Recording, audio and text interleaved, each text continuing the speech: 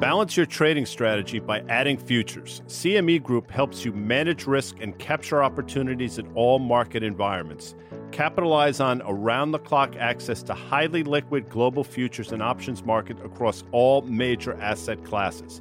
Just visit your online broker and get started. Plug into valuable educational materials and trading tools and see what adding futures can do for you at cmegroup.com/on-the-tape. From time to time, we like to have a history lesson here on the On the Tape podcast. So if you indulge me, Dan and Danny, for just a minute, I promise, I'm going to take us down memory lane. Wolves were the bane of the existence in the 19th century out west. As a matter of fact, the U.S. government paid ranchers and farmers to eradicate, to kill the wolves. As late as the 1960s, these were going on. The problem is, history is littered with disastrous outcome born of good intentions. And you know what we learned? Wolves are a natural part of the ecosystem. We need wolves to be in Yellowstone because certain things thrive when they're there. Somewhat counterintuitive. Why do I bring that up? Same thing happened with forest fires. The U.S. Forestry Service was born out of the great Peshtigo fire in Wisconsin. By the way, I did get my ass kicked in Wisconsin once, for you movie fans out there. And they decided that, you know what, we can eradicate forest fires. And by doing so, they were successful. What they learned is forest fires are a natural part of the cycle and the environment. You need old trees to burn down for new trees to grow. Now, I'm sure you're asking yourself, why the F is Guy bringing this up? Well, right before our very eyes, Danny Moses and Dan Nathan, we're seeing a disastrous outcome born of good intentions. And that disastrous outcome is inflation out of control, fueled by a Federal Reserve that has been extraordinarily accommodative, Danny Moses, for the last 13 years. Taper has effectively ended. It has ended. I think we'll get the official word from the Fed when they come out next Wednesday. So the Fed no longer has your back. They're no longer buying Treasury bonds or mortgage-backed securities at the moment. Remember, it was $120 billion before they started to unwind it. They took down 15, then 30, then 60. And so we're going to start living in a world without the Fed. And we haven't had to deal with that. No Robinhood trader has to deal with that since their average age is 31. We've been pumping money in the system for some time. So be interesting to what this thing looks like without it. By the way, as we're approving new bills in Washington, great. Someone's got to fund this. So it's amazing when the Fed's not buying treasuries, what treasury auctions may look like in the future. And it's a little scary when you combine it with the CPI print, which happened today. You mentioned the Robinhood trader. We have had periods where the Fed in the last 10 years, they were not buying bonds. They were not doing quantitative easing, and they were actually raising interest rates. And we did have some volatility in and around that. And if you think back to 2015, 2016, I think there were a couple peak to trough declines in the S&P 500 of 20% in that post QE period. And then obviously in 2018, and we've talked about that a whole heck of a lot when the Fed were mechanically just raising interest rates, 25 basis points every other meeting or something like that. And we also had in Q4 of 2018, there was no Fed put until there was, when the S&P dropped 20% from October to Christmas Eve or so, Guy Adami. So listen, we're in the throes of that equity market sell. The NASDAQ was down 20% at one point from those highs in late November. And the S&P, I think at its lows, was down, 12, 13% or something just this week. By the way, you are listening to the On the Tape podcast. Hopefully you're getting it from your favorite podcast store. I know which one mine is. I am Guy Adami. That was Dan Nathan. And of course, those dulcet tones were those of Danny Moses. On this broadcast, we'll be talking about the market that is, the market that we think is coming, and all things in between, folks. The fact that the Federal Reserve has effectively changed its course. And why? Well, earlier this week, we saw a CPI print, Danny Moses, of 7.9%. And I would submit, and I'm going to get added left and right, if you really wanted to measure inflation correctly, it's probably twice that. And oh, by the way, Danny Moses doesn't do what we call a rip off the tape, or if you want to make it an acronym or a homonym or a synonym, we call that rot. And we're also going to be joined by the great Ben Callow of R.W. Baird. So as we get into it today, the markets are clearly under pressure. Now, people, Danny, will point to the situation with Russia and Ukraine. I totally get it. Clearly, that's not positive for the market. But as Dan said earlier, the seeds were sown long before, and I think they were sown in late November, to quote a, what is that, Counting Crows song, Dan Nathan? Mr. Joe. Danny, can you sing that? You know what they need to do in Omaha? They What? need to start planting a lot more crops because we're going to need them. But can I make a comment about Please. Dan's comment in his opening comments there? Dan, I agree that the Fed has had fits and starts, but let's be clear. Since the financial crisis, they've been there in various programs in various ways. But this time, because inflation is running so hot, they don't have the ability. I think that security blanket is being pulled off completely. So this is the first time, I should say, not that they've tried to raise rates. That never ends well. Not that they try to pull some liquidity out of the market. That didn't end well. We're entering a time now where they have to raise rates. And I'll say this, I was shocked. I'm still a little shocked that Fed fund futures are now pricing back in 6.5 to 7 rate hikes this year. And let me just say this, I'm not even bearish anymore about the market. I'm actually scared. I'm actually nervous. Wait a second. Slow down. That's an important distinction because this is literally months ago. You said you were the most bearish you've ever been. And now you've gone from the most bearish you've ever been to scared, which is a standard deviation from the most bearish. To me, when you scared, what should we be? I'm now freaking terrified. I'm just a little bit frozen here. And it started to think about something we talked about on one of our podcasts or one of the shows that where do you put your money? We were talking to Ned on Breaking Even about where to put your money. And as I was saying it, I realized if you go to cash, you're losing 15% because the true read of inflation, Guy is right. It's up in the mid-teens right now. So that's what's been forcing people to stay in the S&P a little bit. I get it. Some of these healthy companies with very good dividends and so forth. And we all know the irony here is that the 10-year yield should already be at 7 and the 2-year yield should already be at 4. In a perfect world, I'm saying if it was matching up to what the economic picture looked like, but it doesn't. So we're so offsides in every category. And Guy, you said it in the opening today. The Fed has caused a lot of this, and it's going to be a very rough burn back through the atmosphere. And I don't know where to hide, guys. I'm really serious. I see the dollar going up. I see things that we've seen pieces of from the 70s, the 80s, the 90s, the 2000s, and even in the 2010 era. And they're all little piece of each of those crises all coming into one, and I'm scared. Yeah, and we're not suggesting, none of us ever suggested to go all to cash. I mean, we wouldn't say that. That's just not right of us to do that. We don't want people to go all cash. And Danny pointed out the reasons why you don't want to do that. But what we've tried to do over the last year and couple months is to show people that, hey, when valuations didn't matter, we pointed that out. Valuations have mattered now for the last 4.5, 5 months, for some stocks longer than that. And that doesn't resolve itself, Dan, Nathan, quickly either. I will tell you, we've looked at some of these names. You can list the names like Shopify, names like DocuSign, where nobody cared about valuations on the way up. When they start to care, these stocks can overshoot to the downside. Dan, you've said it yourself.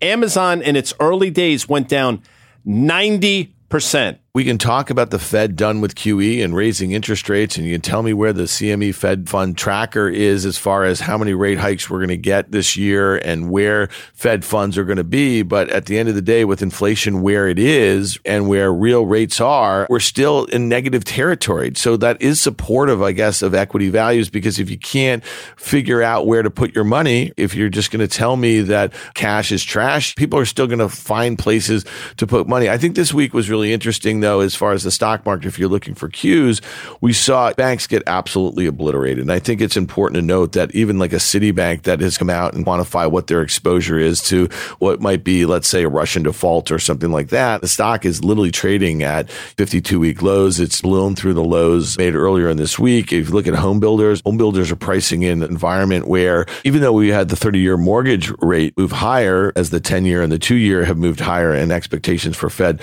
hikes to increase, home builders act horribly. There's a lot of things in the market that just don't make a whole heck of a lot of sense to me. And to your point, Danny, you don't know where to put money. Bitcoin's not working. Bitcoin should be working in this environment, should it? It's never stood the test of a real cycle. Yes, it's been around for several years, but in a real cycle, to talk about how it's inflation-proof, the store of value. Yeah. People are now excited that the government's recognizing it and it's going to regulate it. Say what you want, but that's a hypocrisy. The whole idea of Bitcoin was that the government couldn't touch it. So celebrating regulation, which, by the way, I don't think is a bad thing, but it does go against the whole fundamental belief in crypto in the first place. Yeah, but you know what's funny, Danny? I had Meltem Demers. She's been on our podcast with us. She was on OK Computer with me on Wednesday. You can check that in your podcast stores. There are people, and a lot of these Bitcoin people have moved on by the idea that it's this digital gold, this store of value in a way, which I think is really interesting because that was a major, major pillar of the bull case for Bitcoin in a way. And so the whole idea is if central banks globally were going to obliterate your money, you have to find a place that it can't be regulated. It's this immutable blockchain situation. So to me, I think it's kind of interesting that it's not working at a time where the highest inflation readings in 40 years, this is when it should be working, and it's not. It's interesting to me. I want to just drill down on banks for a second. JP Morgan made an all-time high, I think it was in October, of 172 and change, 172.96 for you playing our home game. That stock made a 52-week low. As a matter of fact, it traded at levels we last saw in January of 2021, 127 and change. Bounced slightly. It's back on its heels again. What is that telling you? Well, I'll tell you what it tells me. A couple things. It tells me that JP Morgan is not impervious from people being concerned about valuations. And we talk about it all the time. For banks, it's not, to me, price to earnings. It's price to tangible book. And at a certain point, at its zenith, JP Morgan was trading north of 2.5 times tangible book, levels that banks hadn't traded since pre-economic crisis in 08-09. Didn't make a lot of sense. Now people are coming to that realization. But Citibank, which is still a $100 billion bank, is trading like there's some real problems out there. Now you're talking about a stock that's trading at about 70% of its tangible book. Clearly, they have exposure in Europe, and clearly Europe's got a problem here. So, Danny, not even banks are impervious to this. So, again, to your earlier point, where do you go? And I'm not sure I know the answers. I'll tell you where people have gone until recently comes in the form of Apple, because I think people have been fleeing the broader market and trying to find some semblance of safety, and they think some perceived safety in Apple. But I got to tell you, Dan Nathan talks about this all the time.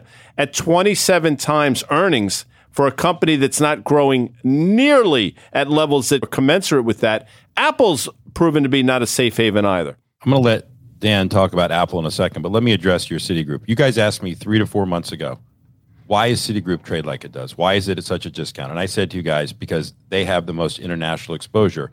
And we all said to each other at the time that the world was underpricing geopolitical risk. But maybe these bank investors weren't. Maybe they were discerning between a Wells Fargo, a Bank of America, and a Citigroup. That's one. 2, there's something called VAR, value at risk. So not to put people to sleep, but this is the tap on the shoulder you get on the trading desk. And this is what's been going on for the last 2 weeks. Hey, Guy, do we have any wheat exposure through any credit lines that you know of?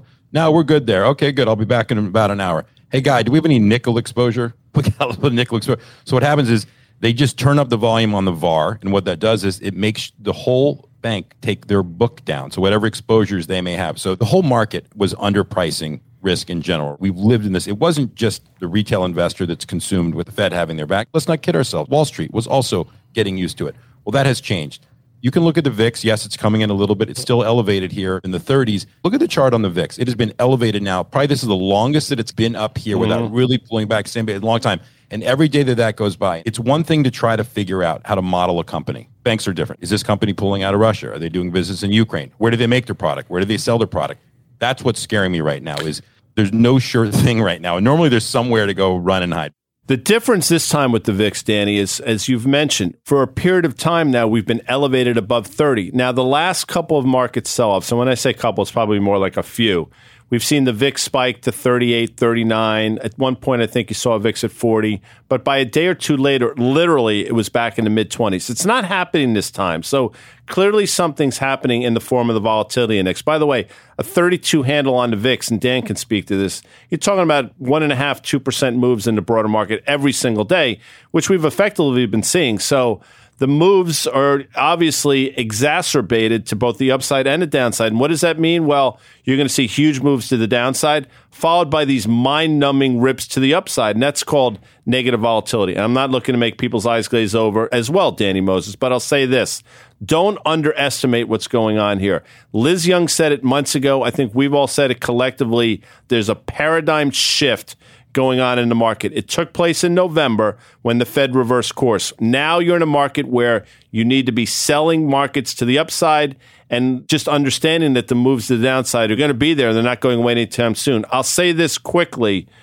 Until the VIX gets back down to a low 20s handle, we are not out of the woods, and I don't see that happening anytime soon. We've gotten a couple times over the last couple months VIX above 35. And what's different this time around right now, to me, we're recording this Thursday into the close. And obviously the market has taken some cues from maybe the potential for a de-escalation in the situation in Ukraine. On Wednesday, we had that face ripper. The S&P was up nearly 3%. The NASDAQ was up 3.5%. We've mentioned this on many occasions in the sell-offs, other than that one day in late January, that one day in late February. That's where you had those VIX spikes, and then you had those reversals in the stock market. The stock market sell-off has felt really orderly. But here we are right now, and I know, Danny, you're going to talk a little bit about the Fed meeting next week. We have a 10-year U.S. Treasury yield back above 2%. It was just at 1.65 a few days ago. You have a VIX that, like you guys have said, have a 30 handle on it, and you have a dollar that's rallying. You have crude oil that's higher.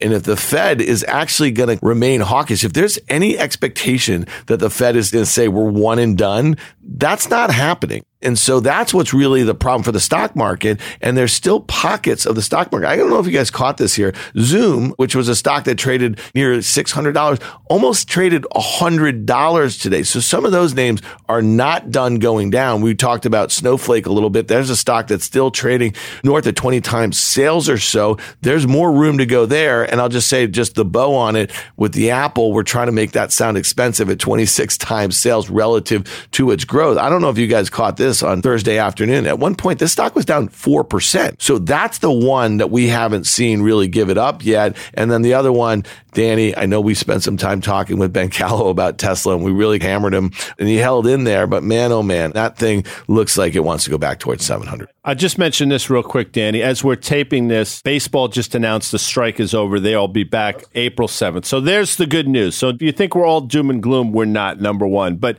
Dan, you mentioned this, and I've been talking about this, I want to say literally for the last 2 years. I'm sure people get tired of hearing it, but you mentioned it, Dan. Bond volatility should not be nearly what it is. It's extraordinary if you think about it. Dan just said 10-year yields at one point this week traded with a 165 handle, and as we're doing this, they're north of 2%. It's mind-numbing. One of the mandates of this genius central bank, Federal Reserve, is stable prices. Well, I don't know what they're thinking, but there are no stable prices in what should be the most stable asset in the history of mankind. Remember I mentioned several months ago about something called the MOVE Index, the MOVE. Can't really see trade, and no one really trades it, but it's a great proxy for volatility in the bond market itself. At the time, I think it was around 60 or 70. I just said something to keep an eye on just so you can understand what's going on. It hit 140 in the last few days. It's at 111 right now. It's up 100% in the last 6 months. Again, I'm sure it's not a perfect correlation, but it's something just to watch, and that describes everything. But here's the thing. When I see this shit, and I say shit like Bed Bath & Beyond on Monday, what happened in pre-market, that tells me we are nowhere near the bottom. And what happened on Monday? Ryan Cohen, the chairman of GameStop, decided to take a stake in Bed Bath & Beyond. Great. He can do that if he wants. And people just assumed at that point he's going to become an activist and invoke change. And I guess like people want him to do on GameStop, it won't be any more retail fronts. It'll just be selling stuff online.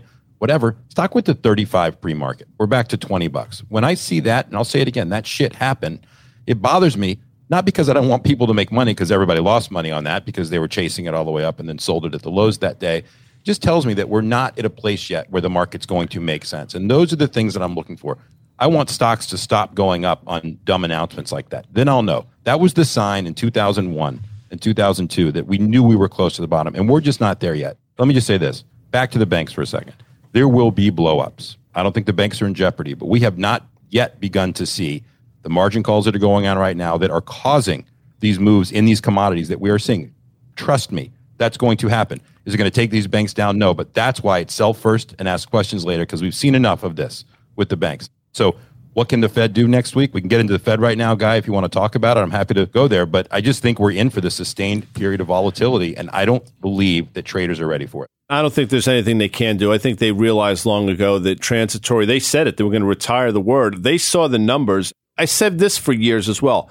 In terms of inflation, they were begging for inflation. They, again, being our Federal Reserve. Well, be careful what you wish for, because you're going to get it. Now they got it in spades, and I am telling you, they can't control it. I don't care what they do.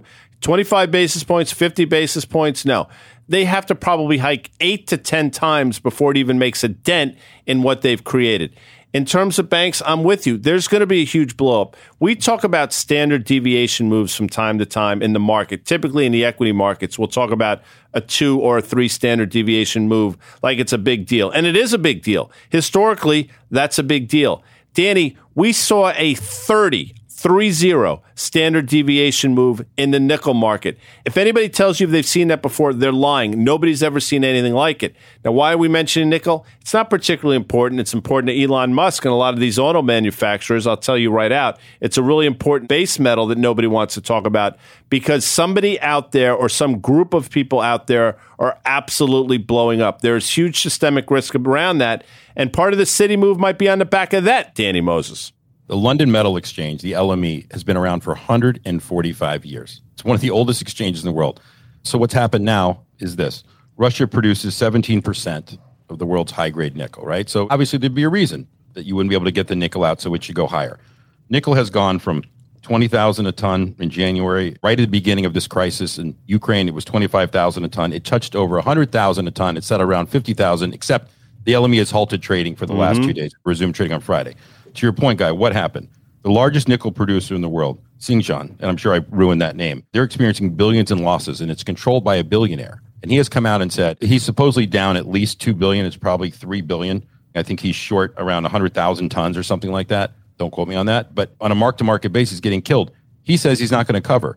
So Chinese Construction Bank and a bunch of these banks he's saying he's getting loans from. We'll see what happens. But LME shuts down trading on nickel. What does that tell you? If you're not prepared for something like this, you're literally one of the oldest exchanges in the world. You specialize in this and you have to shut trading. That's scary to me. So yes, somebody is wearing that, and it's not just this Chinese former billionaire. We're seeing volatility in currencies. We're seeing volatility in the bond market. We're seeing volatility in the commodity market, and not just the ones we're talking about. The volatility in the crude oil market has been epic as well, but natural gas and heating oil and gasoline and wheat, soybeans, corn, all of those things, aluminum, copper, out of control. Again, you have to ask yourself, at what point is it going to manifest itself in a meaningful way in the equity market? And I think we're right there, especially when you back out of Federal Reserve, which has been dampening volatility for the last 13 years. I would submit one of the unintended or intended consequences of the largesse of the Federal Reserve has been to tamp down volatility. It's been extraordinarily successful. Why?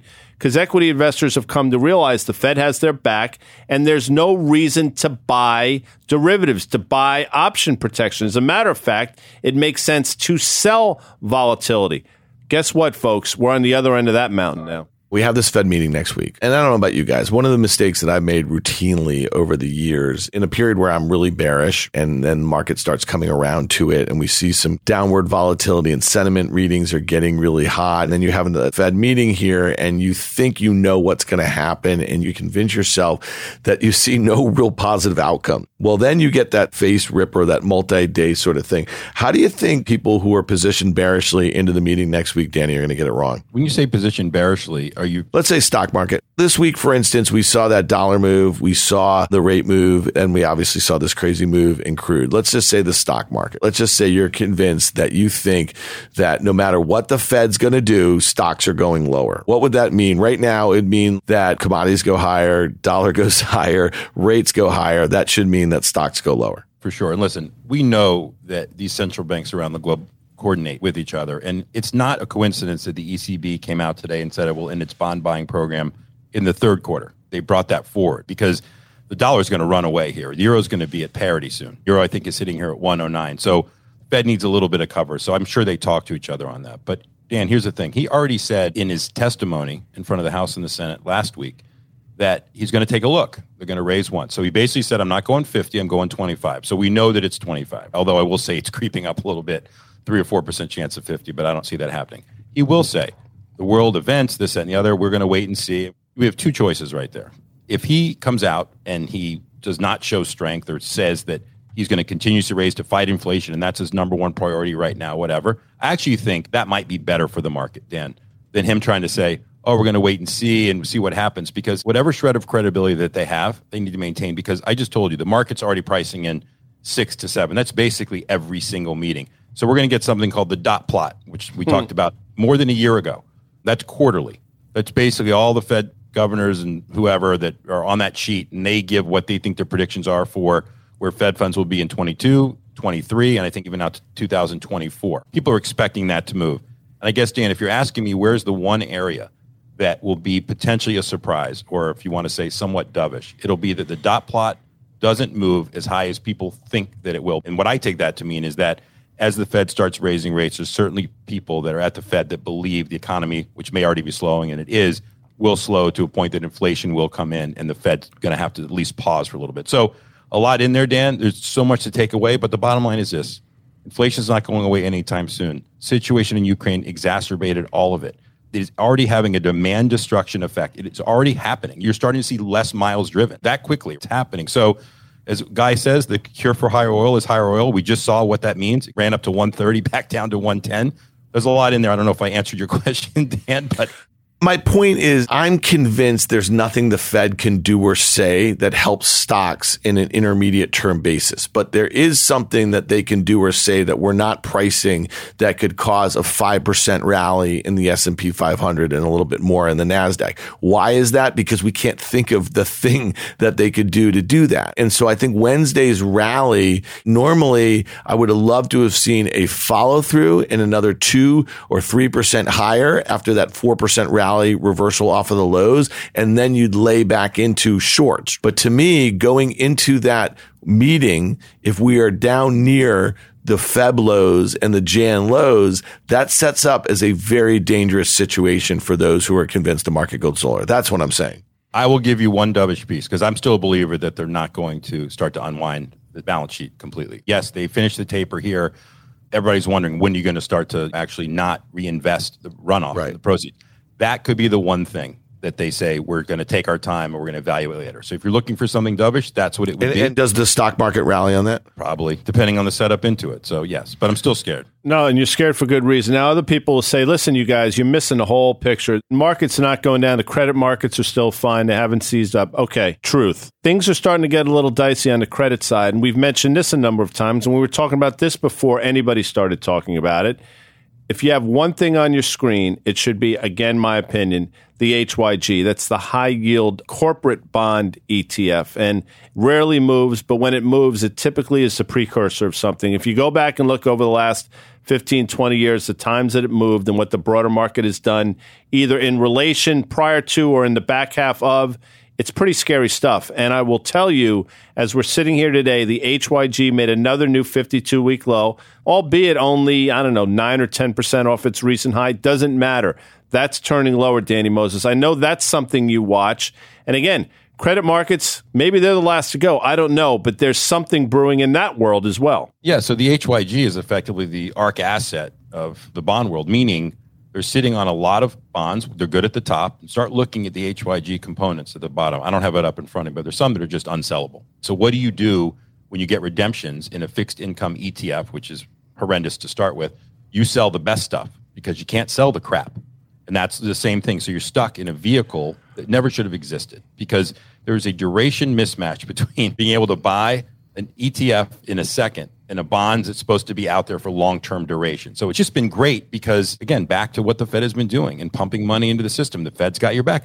The Fed freaking bought the HYG. That's what they were buying when this whole COVID started back in the spring of 2020. So again, a painful unwind. And what could the Fed do months from now as credit spreads are widening and I'm sitting in a hole somewhere scared? They'll do something like, we're thinking about buying some stuff in the credit world. Something like that. Who knows? We're going to find out. And listen, I'm sure there are people out there now saying, you guys are always doom and gloom and you're always negative. Well, first of all, that's patently false. We're not. But I also tell you what we're not. We're not a bunch of asshole cheerleaders that basically are rooting for the market every day. I'm not rooting for anything. I root for people to be healthy, people to be happy. I root for cool things like that. I don't root for or against the market. We try to tell folks what we see and what we think is going to happen. And by the way, to a large extent, we've done a pretty effing good job over the last 6 to 9 months of doing that. So before we get to your rip off the tape, I just want to tell you one thing.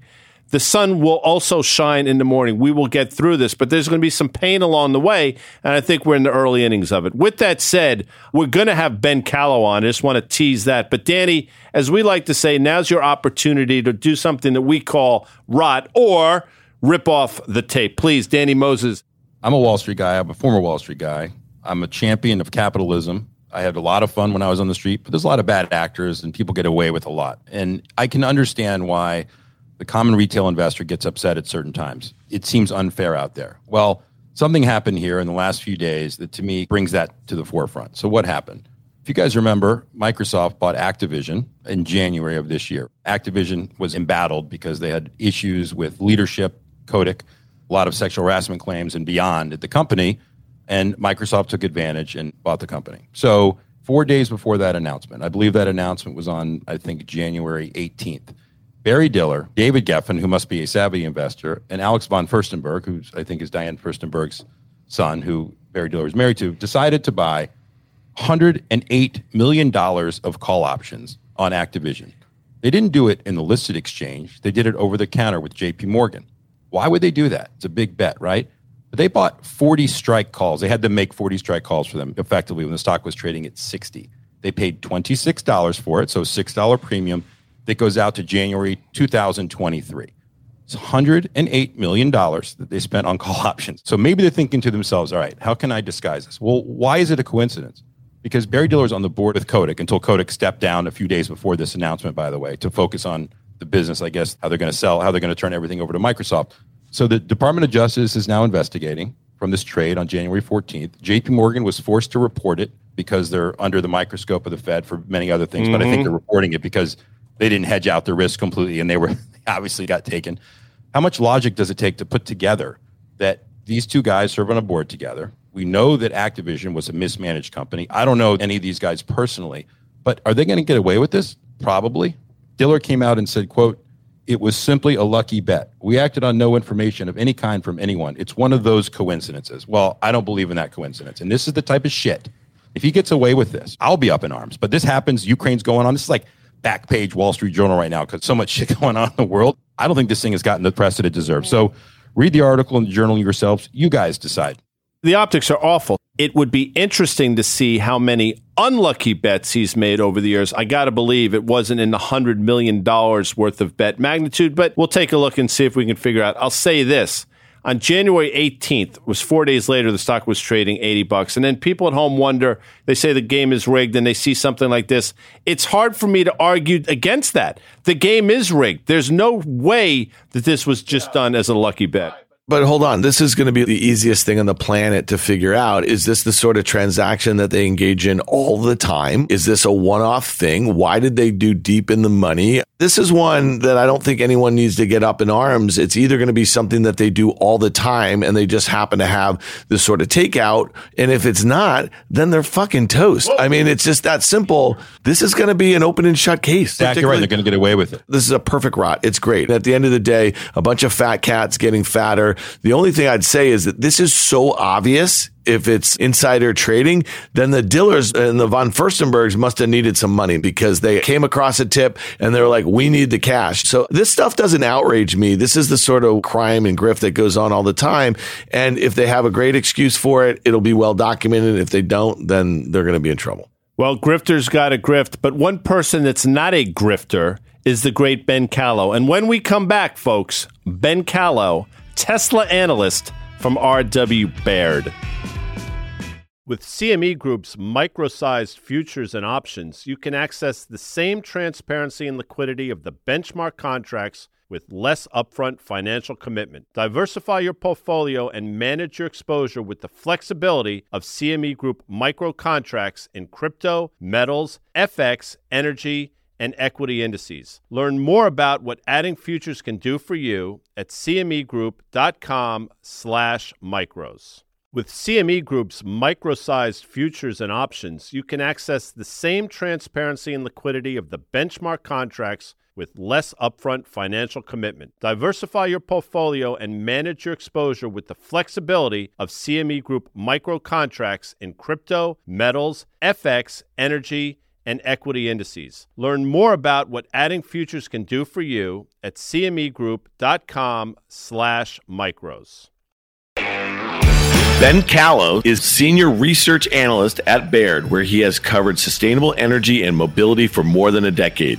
Prior to Baird, Ben worked in equity research positions at Stanford Group Company and Pacific Growth Equities, LLC. Some of the companies under his purview include Tesla, SunPower, and First Solar.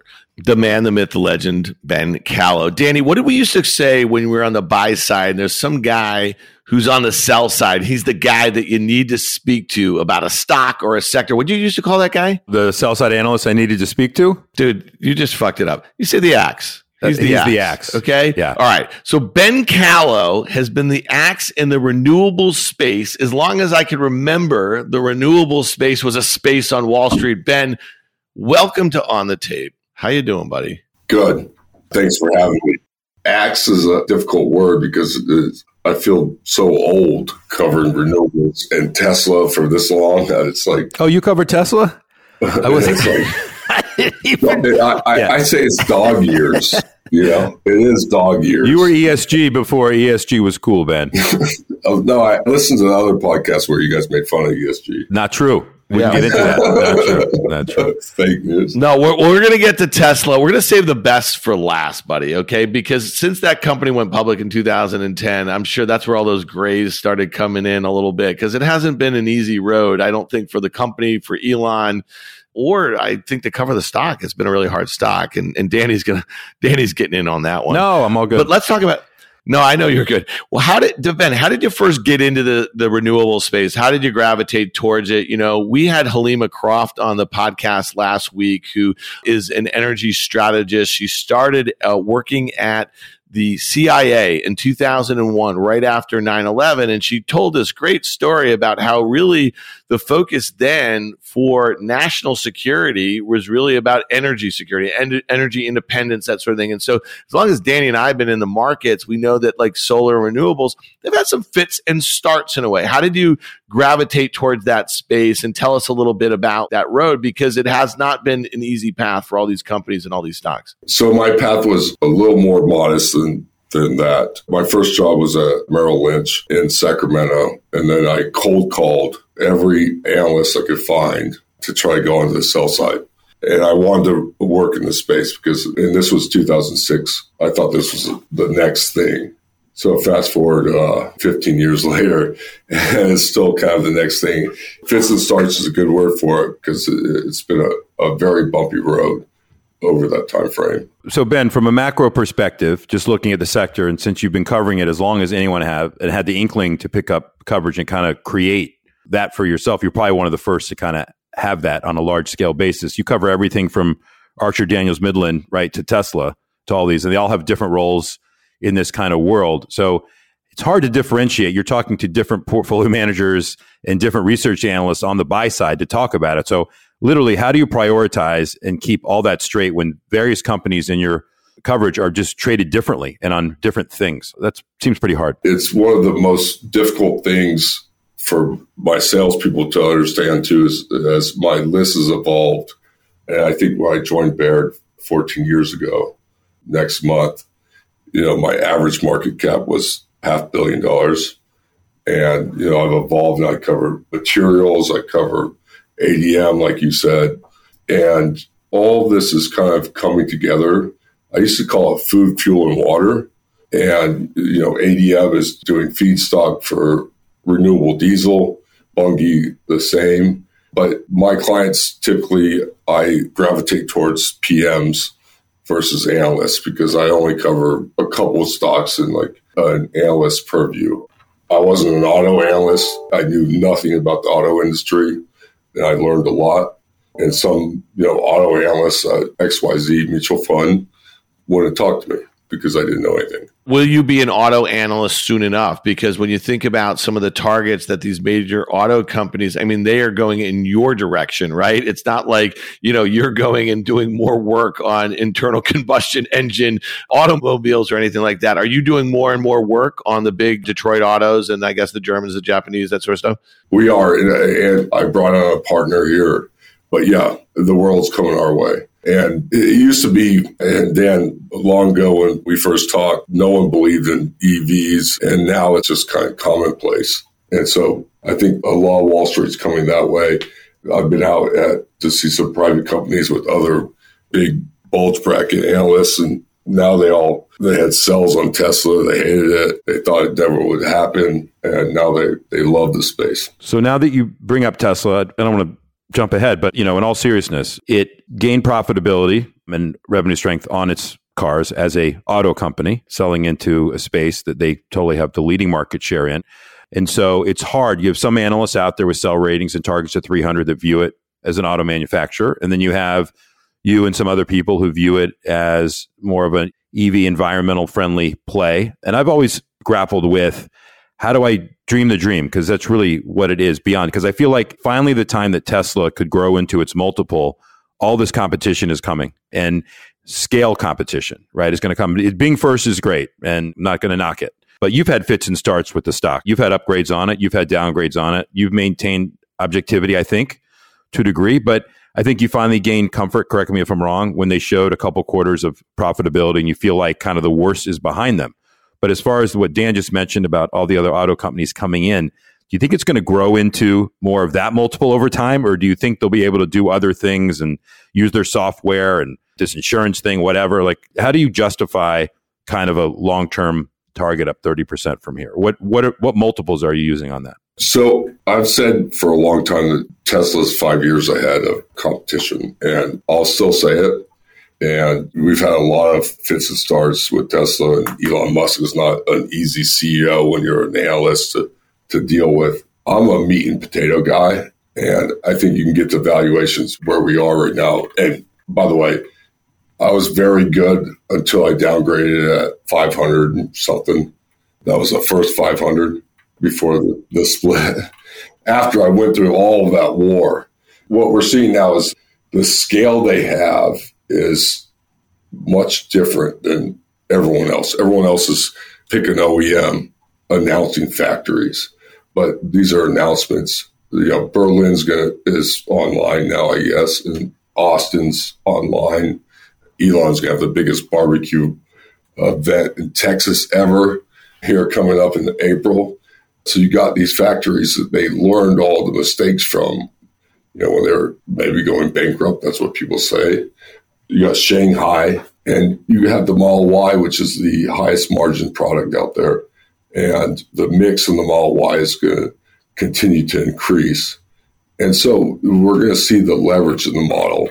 And that's not adding in all this stuff like these robots are going to start doing production and all the AI. And, I think Elon tweeted within the last couple of days about how his software engineers don't even understand how strong their AI platform is. And so all of that is a big driver of the stock performance already. Now, to your point, if I go back 5 years ago, and when people were asking, why is it worth $80 billion? And they had to grow into that multiple. Now they grow into it, I think, with all the other stuff out there, the software, AI, going tangential stuff that we don't even know about. In the last conference call, I asked, and I kind of got made fun of. I said, Google Labs, I don't know much about Google, but I said, where's all this R&D money going? And do you guys have like an incubator? And Elon was like, no, we don't have an incubator. We don't fund anything until it's ready to go. But there's a lot of things out there that I don't think we know from the outside that they're doing. Why do you think that there's such passion? So you obviously believe you cover an ESG sector. We all want what's best for the environment, but the other parts of those ESG, the social aspect and the corporate governance, which gets them into a lot of trouble. Why do you think people just let him get away? And not everybody lets him get away.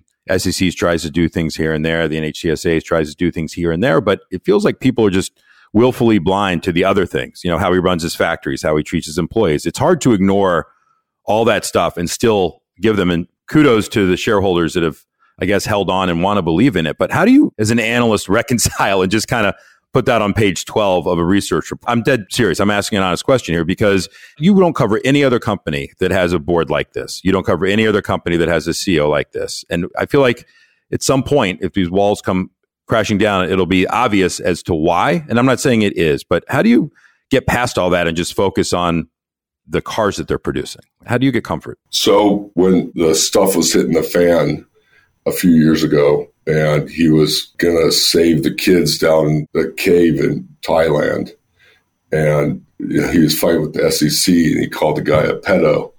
And then I look at it today, and we have a war going on, and he's sending Starlink, and I'm wondering why he does this stuff.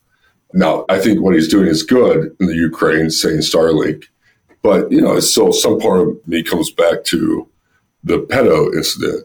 And when I woke up that morning and he said that, and then when he was in the fight with the SEC and he put on Naughty by Nature OPP, I'm like, how do I talk to XYZ mutual fund about that? It's not investable at that point. And I think there was some guy that downgraded it, not investable. Now, I got a long leash here at Baird for right or wrong. And, a lot of people had to downgrade the stock because of stuff like that. But he's a wild card, and in a good way and a bad way. And, I think that he also sells cars, and that's what his job is. He's a car salesman. Are you convinced, Ben, that the cars, when you say they're 5 years ahead of their competitors, I mean, I don't think that's hard for anyone to see, but I had a Mustang Mach-E last year, and this was the $60,000 card from Ford. I have to assume that's on the higher end of a lot of their offerings rather than some of their big SUVs. This is a very good car. It was a very well-made car. The torque on this car, when you're driving it, it's felt like when I've driven Teslas in the past, I actually think it's a much better car pound for pound when I look at the lower end range. So what I'm saying is once the Germans come in a big way, and once the Japanese come in a way, and once the Koreans do, and then the American OEMs, when they do what they're really good at with the cars that they sell a shit ton of them and that sort of thing, I just don't see it as that unique anymore. And I also think, and I look at their Model S and I say, that's the same Model S that I remember hearing about, that they were producing the same form factor, if you think, in design for the most part, when the stock was down in the dumps, when we were like contemplating whether it deserves to be worth $50 billion. So I'm just not so convinced from a quality standpoint that they're the car that everyone thinks they're going to be once there's a lot of competition. I'm just curious what you think about that, because again, you're not an auto analyst, but a lot of people that I know that know cars and have worked in the industry, they don't think they're great cars. A couple things.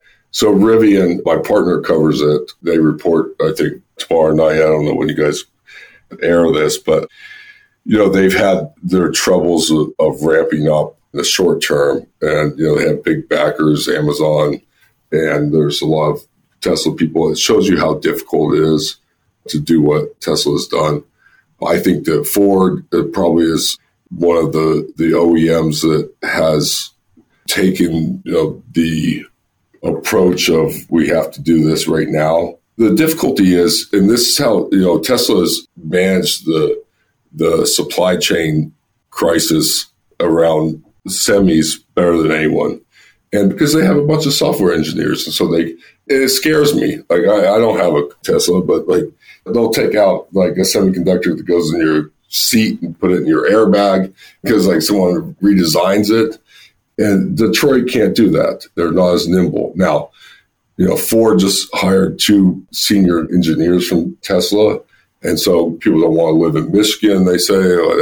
So going to Germany, they're probably tougher competition, but still 5 years ahead because people are trying to figure out batteries, trying to figure out supply chain. This is a big issue, is materials. And I think this is an important thing to talk about. Yeah, but they made 1 million cars last year. And so like my point is like now if everyone's going after the same materials and they're years ahead of their competition, they're just not years ahead in manufacturing at scale. And I'll just say one last thing, because I was just in a Porsche Taycan, a fully electric. Okay, this is a $150,000 luxury sedan, and Tesla just rolled out their Plaid, and I know all these SV fanboys are all excited about that. You tell me how many people pound for pound are going to choose the Model S Plaid versus a Porsche Taycan for the same exact price. I just don't see it happening.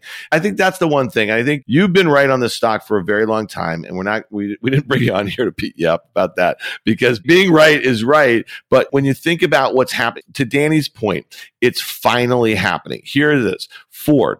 It says they're going to produce more than 2 million electric vehicles by 2026 annually, and they hope to have half of their global sales EV by 2030. GM aims to have 20 EVs available by 2025 as they move to an all-electric fleet or lineup by 2035. Same thing for Honda. Same thing for Mercedes. I mean, it's all happening. So here's a guy who literally had handshake deals to sell the company 2 times in the last 7 years because he couldn't make payroll, and now everybody's gunning for him. And you could tell me that he dealt with the supply chain issues very well during a pandemic, but he was the only one looking for those materials. Ben, did you think it was going to be Dan coming at you on Tesla or me? No, See, I'm the nice guy. No, you guys are good. I mean, this is easy.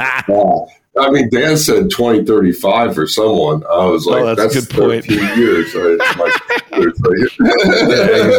was like, shit. I hope I'm alive then. No, so we haven't gotten to the software side of anything. I had a cab that it was a Model 3 today. That's kind of amazing to me. And there's Mach-E's that are in New York as cabs too. The original Tesla statement, and we can talk about market cap because it's big, but the original statement was to electrify the auto industry.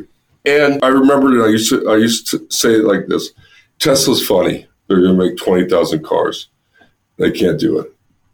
Tesla made 40,000 cars. That's cute. Tesla made 100,000 cars. Shit, we better pay attention to what they're doing. Tesla made 500,000 cars. Now we're going to put $6 billion of CapEx in a battery factory, and we got to figure out what the hell we're doing. And Tesla's doing, so this year their CapEx is going to be somewhere like $7 billion. Just their CapEx. Their R&D is another $5 billion. And they're thinking about software, hiring all those engineers. I mean, I wish I was a software engineer. The rest of the auto industry is trying to make a battery. Ben, isn't it a problem that it's so software oriented, which is great because all the recalls, however many, I know there's many, many recalls, they're all over the air updates. So nobody really pays attention, right? Everybody's like, oh, they don't have to bring a car in. Some of them they do, but most of them they don't. It's over the air. But I don't think you'll see the US OEMs rush into something where they believe they either make the car unsafe because, Ben, to be clear, some of these recalls are needed desperately because the cars aren't safe. And then to promote full self-driving that does not exist, I think you would agree, and to just kind of bully, the street and people into willing this thing to be what it is. And when you were downgrading it at 500 pre-split, I was shorting it at 500 pre-split. I think I stood up that day and couldn't have been more excited that the axe in the name, as Dan calls it, has finally come on board. I mean, and I think about it with the stock at 800, 700, wherever it's going to land, that's at 4,000. So, I mean, believe me, that's not lost to me. But I want to bring it back, and I have a serious question about the industry. I want to pull it back from Tesla for a second. And I can't ever get complete clarity on this.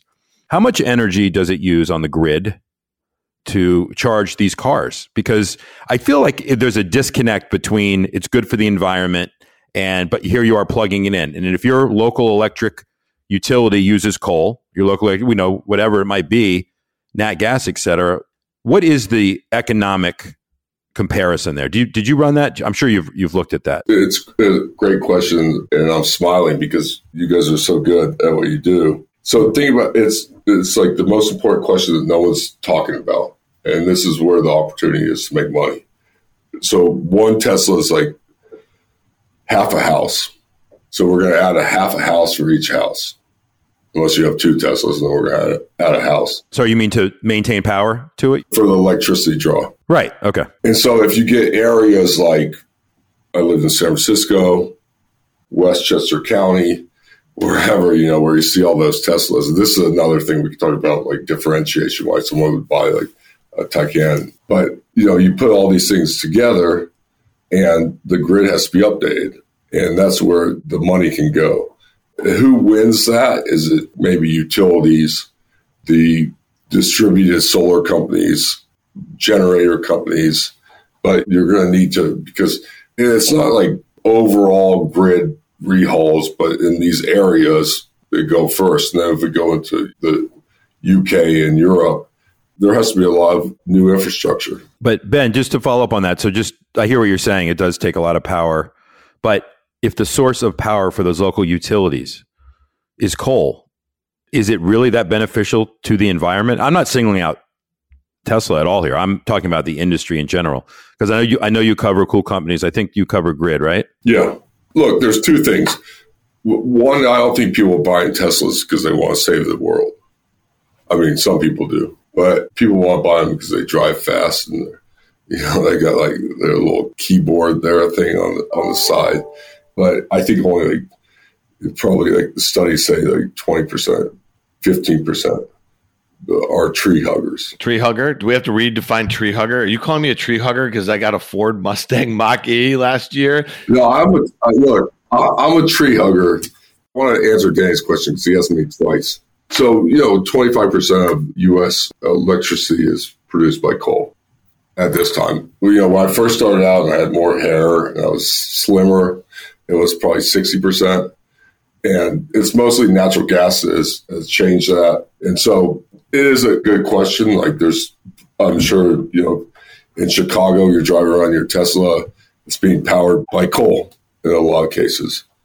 And I think the mission statement 2 or 3 of Tesla is, to bring renewables on board. What's interesting, though, from a consumer standpoint, and again, I will say that I did turn in the keys. I was like Jerry Seinfeld in that episode with the stink in his BMW. I just literally gave the keys away. I just got rid of it because one of my huge issues was, Ben, the range on the thing, the way they kind of advertise the range, battery usage from heat or AC or that sort of thing.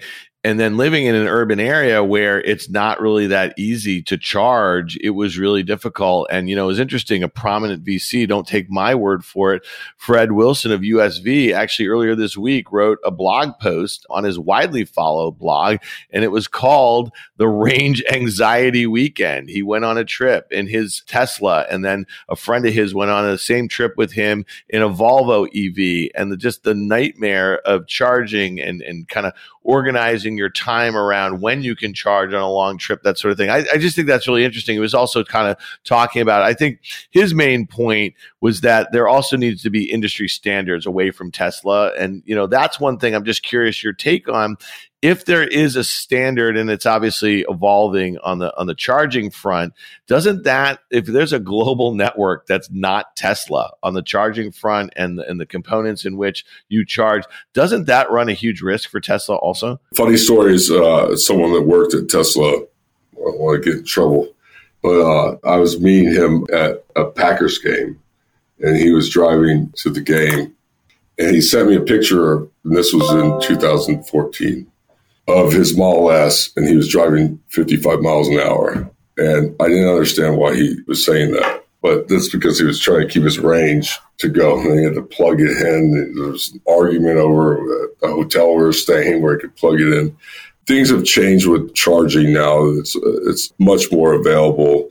I think that all the OEMs have their own strategy to build out networks. Tesla's done their own thing, whether it's the supercharger or the destination charger. And I think that, as batteries progress, and really on cost is a big thing, and next generation batteries too. But really right now, I think you're starting to push, and motors too is something that people don't think about a lot. But as the whole technology progresses, you start pushing that 400-mile range. And I think that's probably good enough for most of us. I'm going to guess that Packer fans was not Jim Chanos, but I'm just going to guess that's not who you were with. But seriously, I think right now in general on Wall Street, research analysts, people, not even in the EV sector, in all sectors, I think you have analysts and portfolio managers asking what the bottom in some of these stocks are and what should they do. And I was on the sell side for years at Oppenheimer, and I was an institutional equity salesperson for Henry Blodgett to Steve Eisman. I think Steve was the one that really told it like it was. And Blodgett made a name for himself covering a space that was kind of emerging, almost similar to electric vehicle stocks in the day in terms of what was going to happen with the internet. But the reason I'm asking this is because I find how misguided sometimes. Well, listen, if you're on the sell side and you're short and you're wrong, you lose your job. That's like rule number one. We all know. But more importantly, having these companies and bankers convince the analysts, not you at all, I'm not talking about Baird or anything, that certain stocks should fall under their coverage versus others. I'm sure you've gotten calls from your bankers. Hey, Ben, you want to pick this up? You're like, well, it's really not, it's really because they want to get the multiple. I'm seeing it happen right now in specialty finance.